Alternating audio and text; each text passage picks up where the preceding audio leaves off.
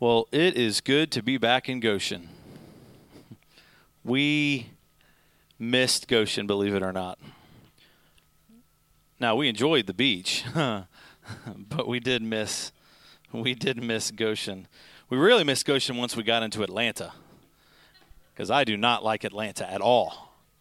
And I have tried. I've really, really tried. I was telling Brian Shauna the other day, like, I've really tried to like Atlanta. And it doesn't work. Just not working for me. Well, I'm excited to share the word with you today. And I want to say thank you for everyone who pitched in last week. We were so bummed to miss 2 gatherings in a row. I don't know if we've ever missed 1 gathering, let alone 2 in a row.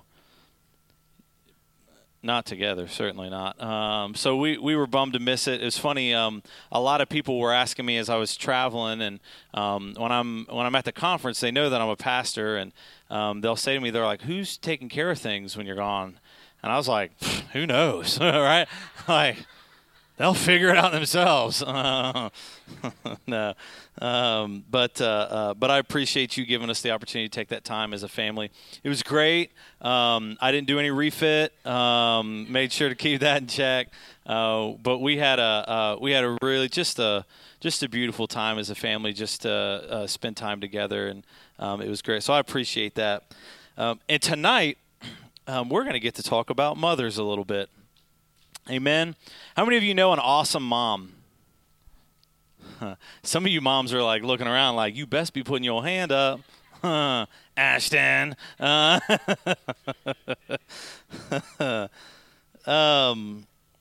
So I know this is a little early, right? We're the Saturday Night Weird Church, so we're always a little bit ahead of the curve, I would say. A little ahead of the curve when we talk about this. But I want to share this message with you tonight, and I don't exactly know if this even makes sense in the way that I'm calling this and describing this, but it's just the way I saw it in my head, and so I'm going with it. I'm probably breaking some rules here. It's probably not mathematically correct. It's probably not the way you're supposed to do this at all, but I'm doing it. You know why?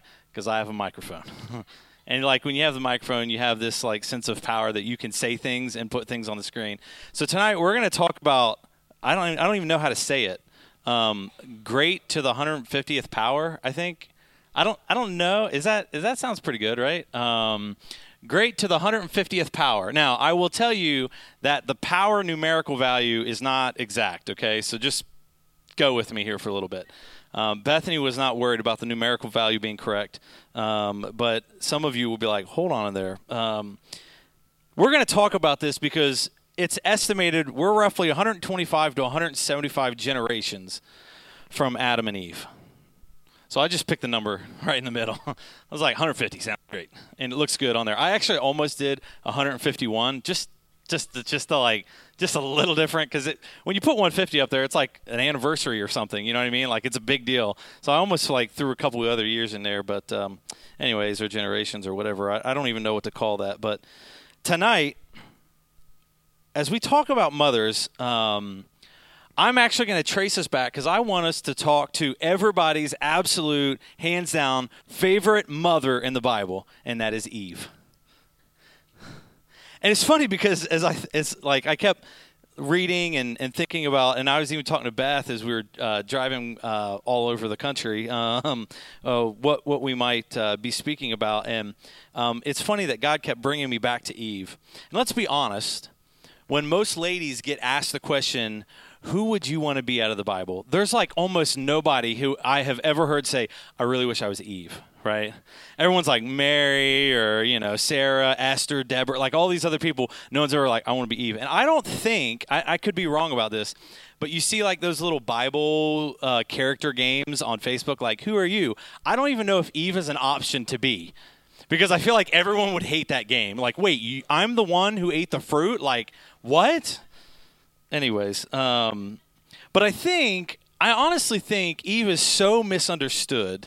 When you really read the story, and I've read the story multiple times this week, just thinking about Eve, and I think it's really great as to kind of kick off our Mother's Day weekend is to just start right at the beginning. So I'm going to ask you to turn with me to Genesis chapter 3 as we talk about your Now, see, I was going to say it, but it would take a long time. And so the idea is that's 150 greats to get to your great-grandmother.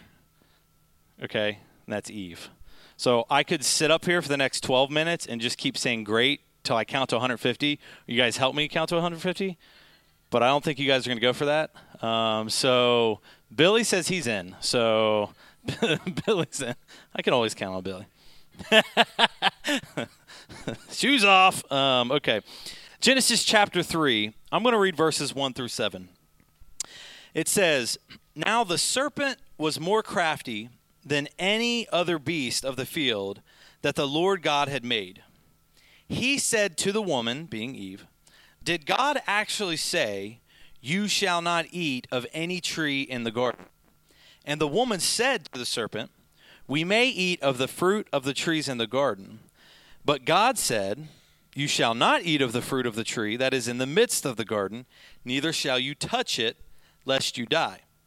But the serpent said to the woman, 'You will not surely die.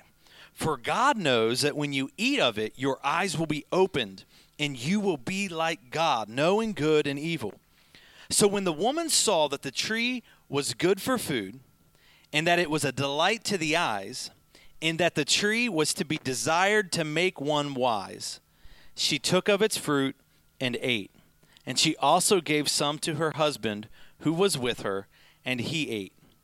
Then the eyes of both were opened, and they knew that they were naked. And they sewed fig leaves together and made themselves loincloths." Now, when I read this passage, there were three things that jumped out to me as we continue to go through that scripture. Things that I believe Eve specifically was identifying about this tree that she was seeing, right? There are three observations. One, she saw that it was good for food, right? She saw that it was good for food. Now, what I want to think about through this is not the only tree that was good for food, right? There were so many beautiful, amazing trees that were good for food. This was another one of those trees that were good for food. The second thing that she identified, that it was a delight to the eyes. Now, Bethany and I, a month ago, we were in Texas.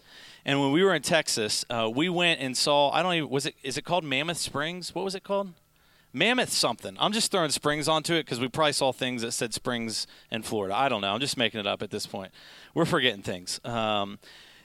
We went to this Mammoth place. I looked it up. It was a rainy day. There wasn't anything going on in Texas. And I was like, hey, there's this Mammoth thing. I don't even know what it is, but it looks pretty cool, and it's dirt cheap. So, which doesn't usually mean it's going to be awesome, just for the record. So if you use monetary value to determine what you're going to do for fun, sometimes it doesn't work out in your favor. But we went to this Mammoth thing. I'm just going to call it there for now.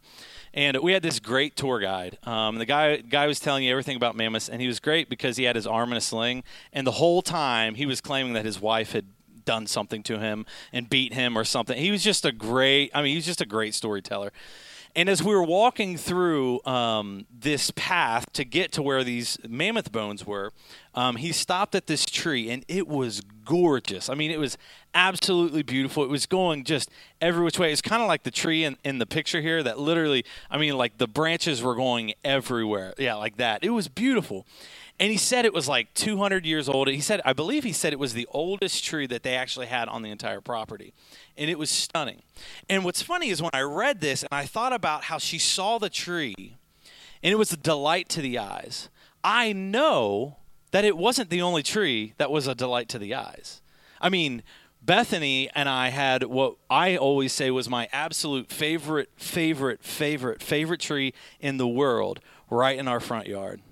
It was gorgeous. It was massive. Most of the people around the neighborhood, and I had 3 different tree experts come out, and they said that tree had to be 300 to 400 years old. And there was a gentleman who lived down the road. He's in his 70s. His name is Benny.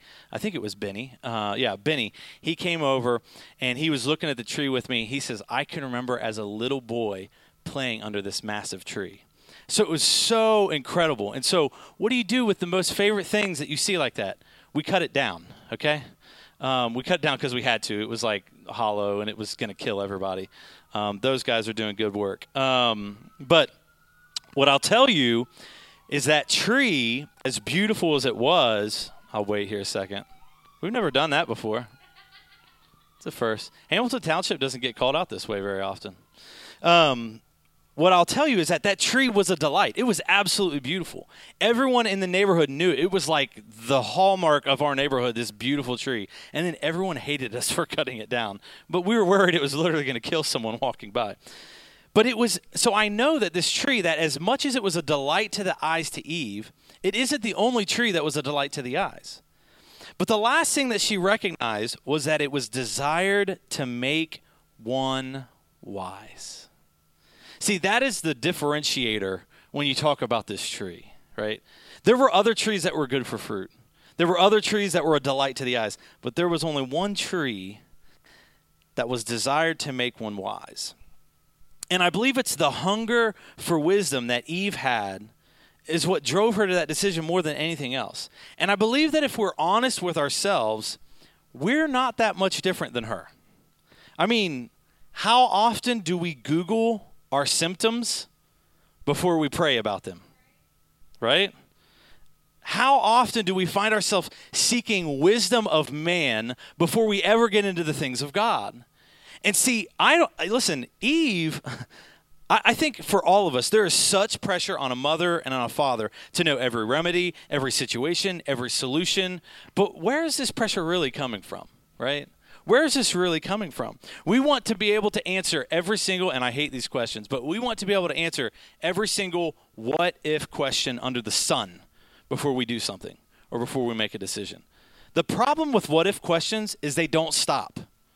Once you what-if that, there's another what-if behind that what-if.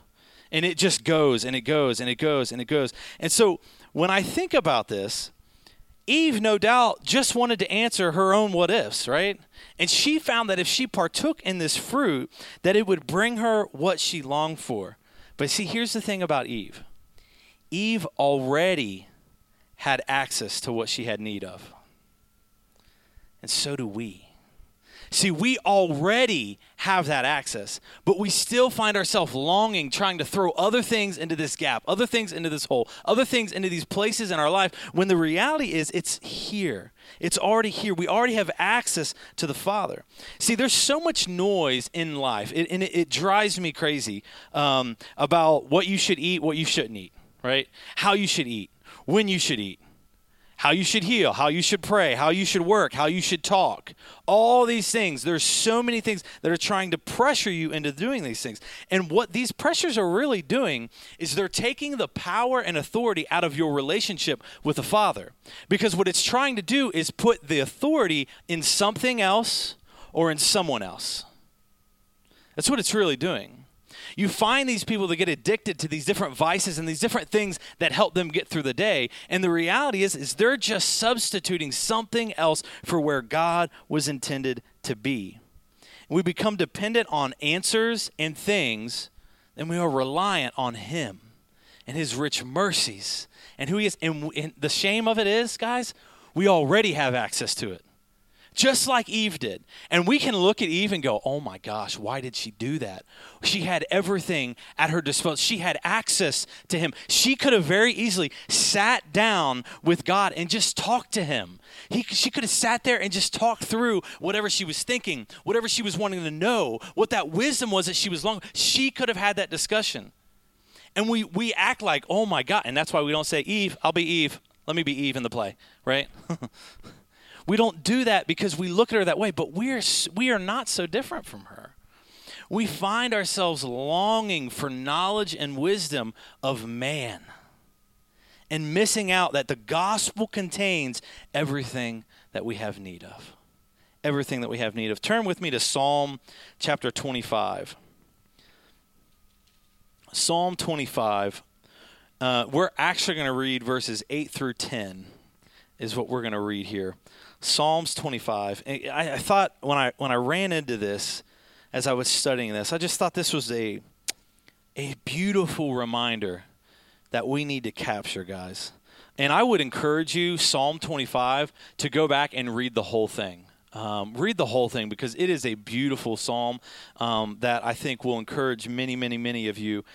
But Psalm 25, we're going to read verses 8 through 10. It says this: Good and upright is the Lord. Therefore, he instructs sinners in the way. He leads the humble in what is right and teaches the humble his way. This right here is what I'm talking about. All the paths of the Lord are steadfast love and faithfulness for those who keep his covenant and his testimonies. It says, I want to read that again. All the paths of the Lord, say all. All the paths of the Lord are steadfast love and faithfulness for those who keep his covenant and his testimonies. If we could get that passage into our spirits, how much would it empower our daily decisions? Because we know with all assurance that the paths of the Lord are steadfast love and faithfulness.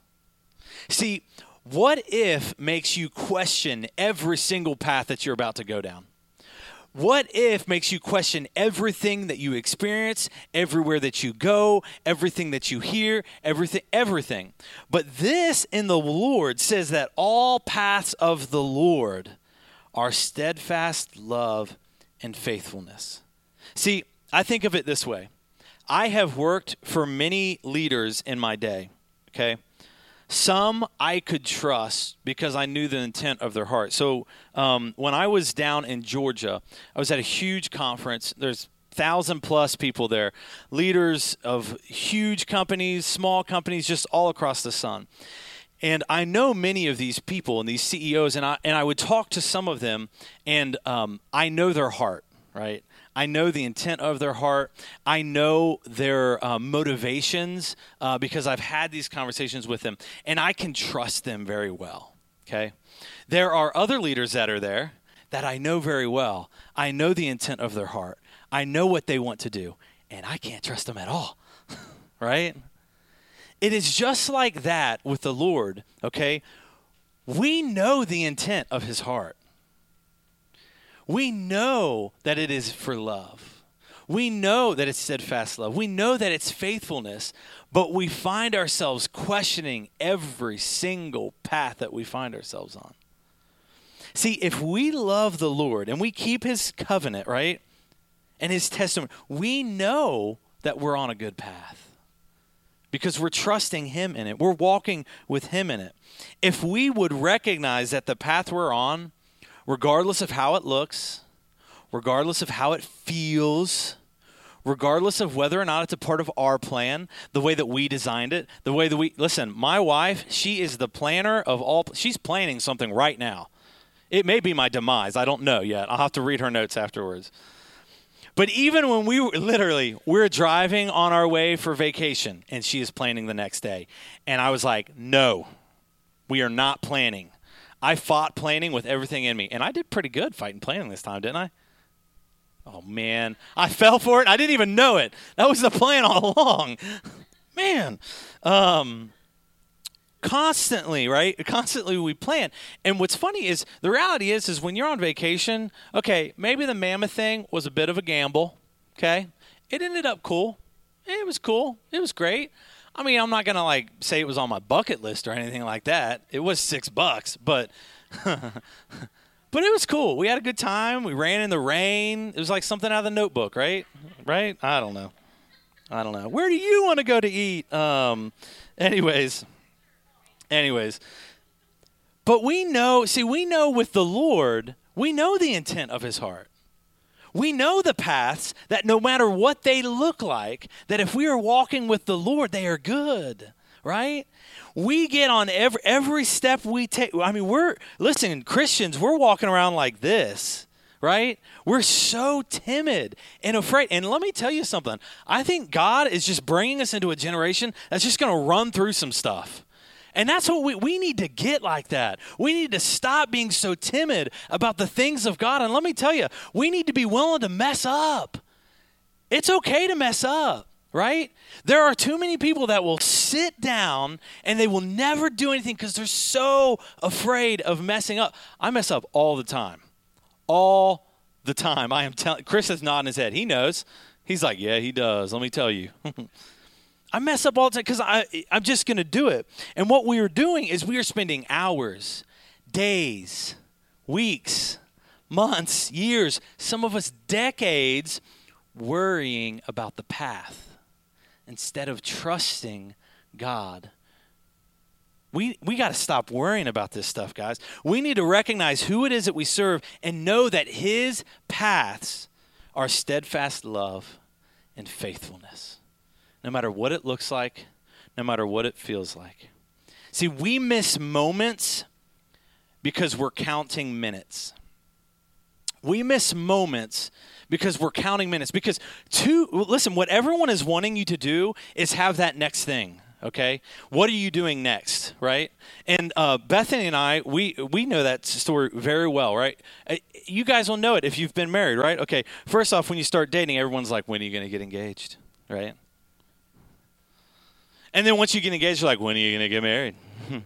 Then once you get married, they're like, when are you going to have kids? And then they're like, when are you going to die? I don't know if they asked that yet. Actually, now they ask us, when are you going to stop having kids? We're done, okay? We're done. But see, what happens is everyone is looking for the next thing, right? What is the next thing I have to do? And we miss these rich moments that God has placed us in, right? There is richness in every moment.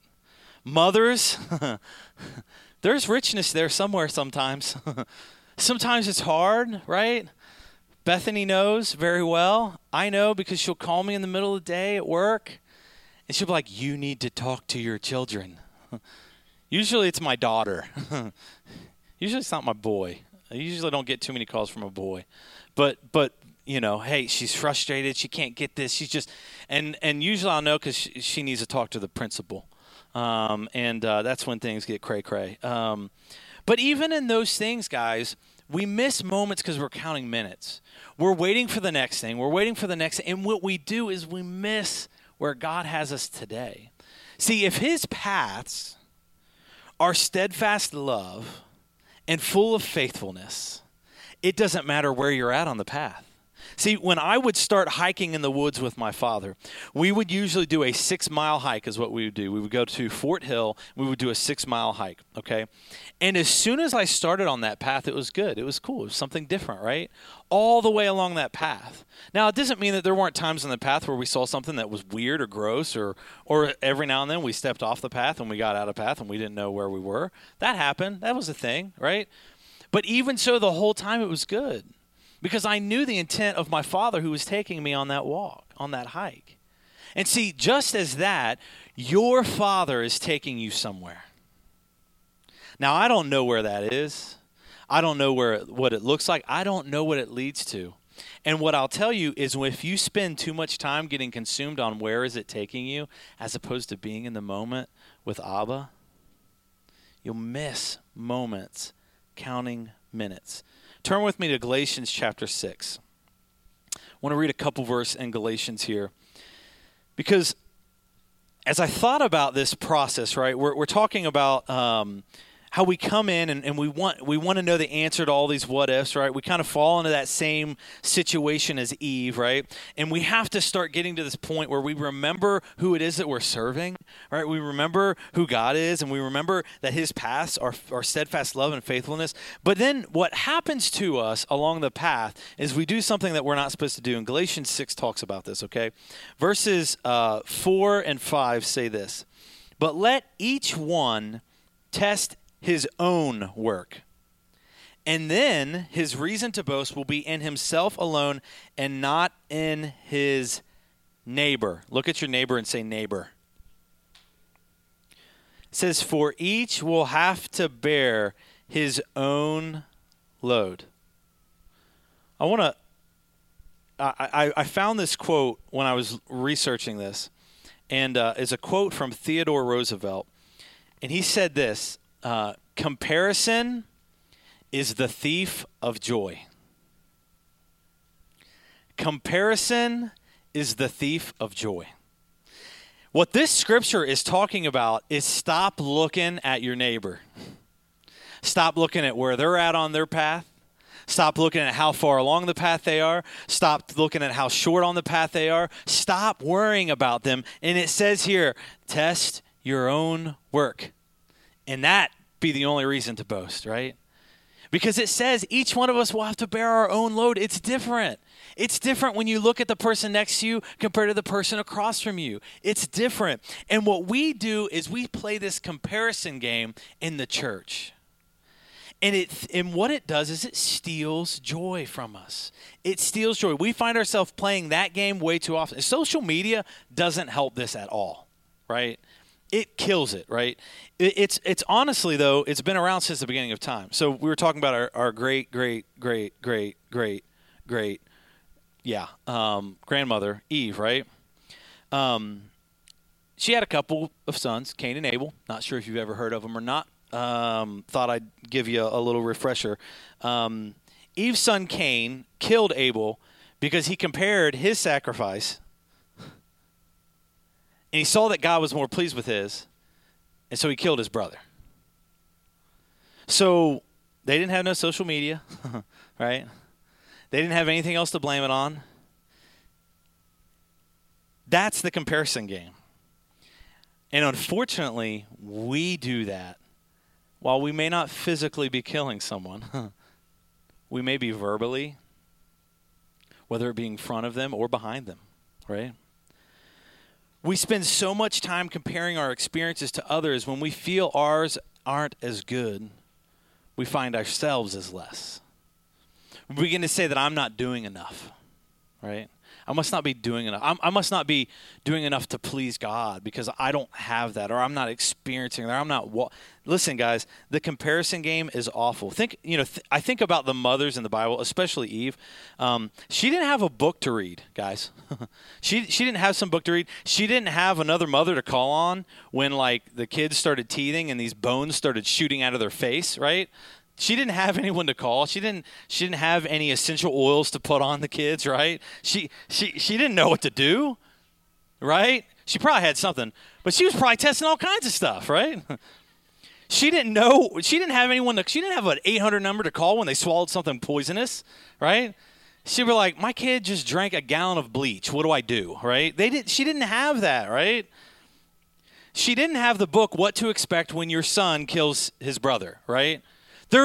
She didn't have any of that. And so you think about that, and you think about how complex her life was figuring this stuff out. And the whole meanwhile, we are comparing ourselves to everyone else. Well, they're doing it like this, and they're doing it like that. And this one's doing this, and so I feel bad now because I should be doing more of this, and I should be doing this, and maybe, I should be sending my kids to public school, and I should be homeschooling, and I should do this, and I shouldn't do this, and they should eat this, but they shouldn't drink this. There's so much stuff. And I will tell you, for mothers, it's way worth. For dudes, I don't, what do we do? Brian's got hair. I don't, right?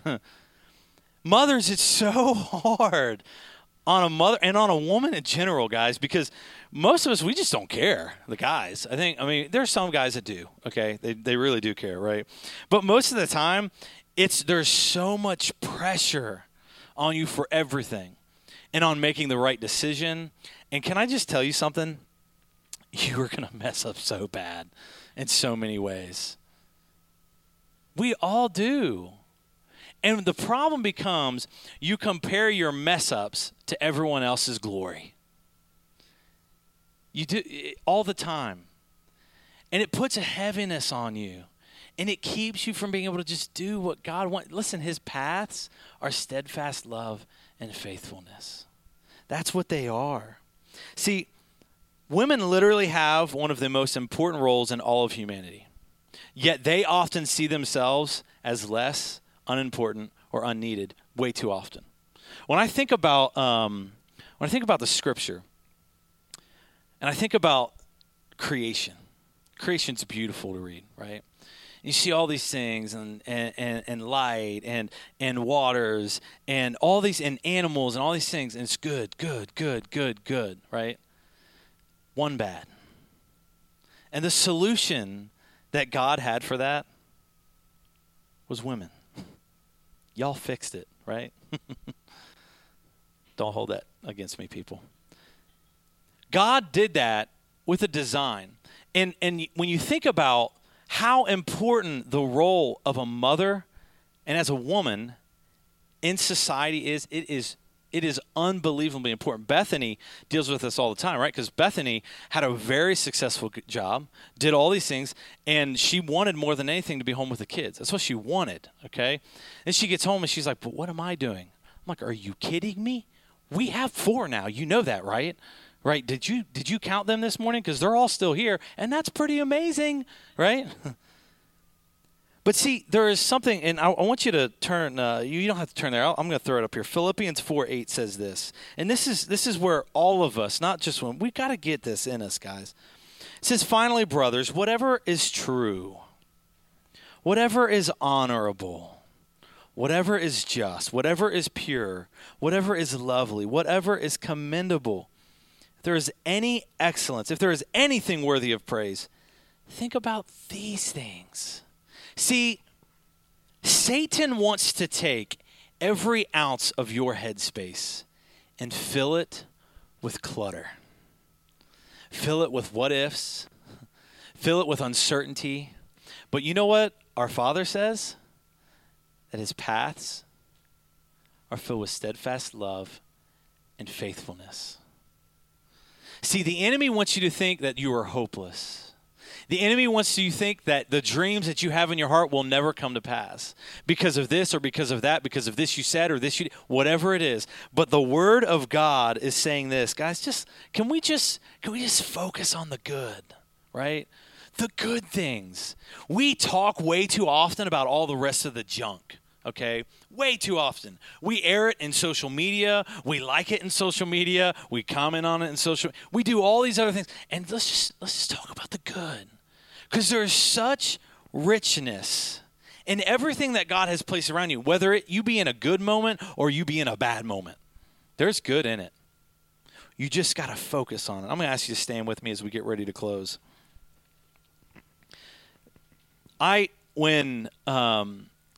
When Bethany and I were going through the journey, and we found out that we were going to have a child, I really wanted, more than anything else, to have a little girl. That's what I wanted. Now, that doesn't make sense to some of y'all, but that's what I wanted. I wanted a little girl is what I wanted, right? And I wanted that because I have seen so many little girls that have lived outside of that. They have lived a life saying they're not good enough, that they're not ever going to make enough of an impact, that they're not important enough, that they're not loved enough. And there was nothing more that I wanted than to be able to raise up a little girl knowing the truth. That's what I wanted. And I got 3 of them, y'all. See, I pray that my little girls don't get so consumed with trying to answer the question, what if? I don't want that for them. I don't want them being so consumed with what if that they miss out on what is, right? I pray that they can remember that they're serving a God who has great things for them. Now, I'll tell you, when you start raising some little girls like that, they can be a little strong. And that's okay. That's why I get the principal call. But I want them to understand that God has great things for them, right? But I pray that they don't get so consumed with comparisons. And ladies and men, God, we gotta get past this stuff. We gotta recognize the path that we're on is a path that is good, right? We are trusting the Father, right? Moms to be. I want you to feel, and this is what I feel like God wants to have happen, is He wants to take pressure off of you. Pressure from 2 perspectives is what I've really felt in my spirit. One is that you got to figure it all out. You don't. You ain't gonna. See, there are so many anomalies in this whole experience of being a mother that can make you go a little insane. I've seen it. She don't go insane. There are other people who are so consumed with becoming a mother. And I believe God has that for so many of you, right? But I believe that he wants to take that pressure off of you. See, because I feel there's always this, and it's admirable that a woman loves to solve all these problems, right? And Bethany has to solve so many problems in our household without me. Thank you, Jesus, that she solves them.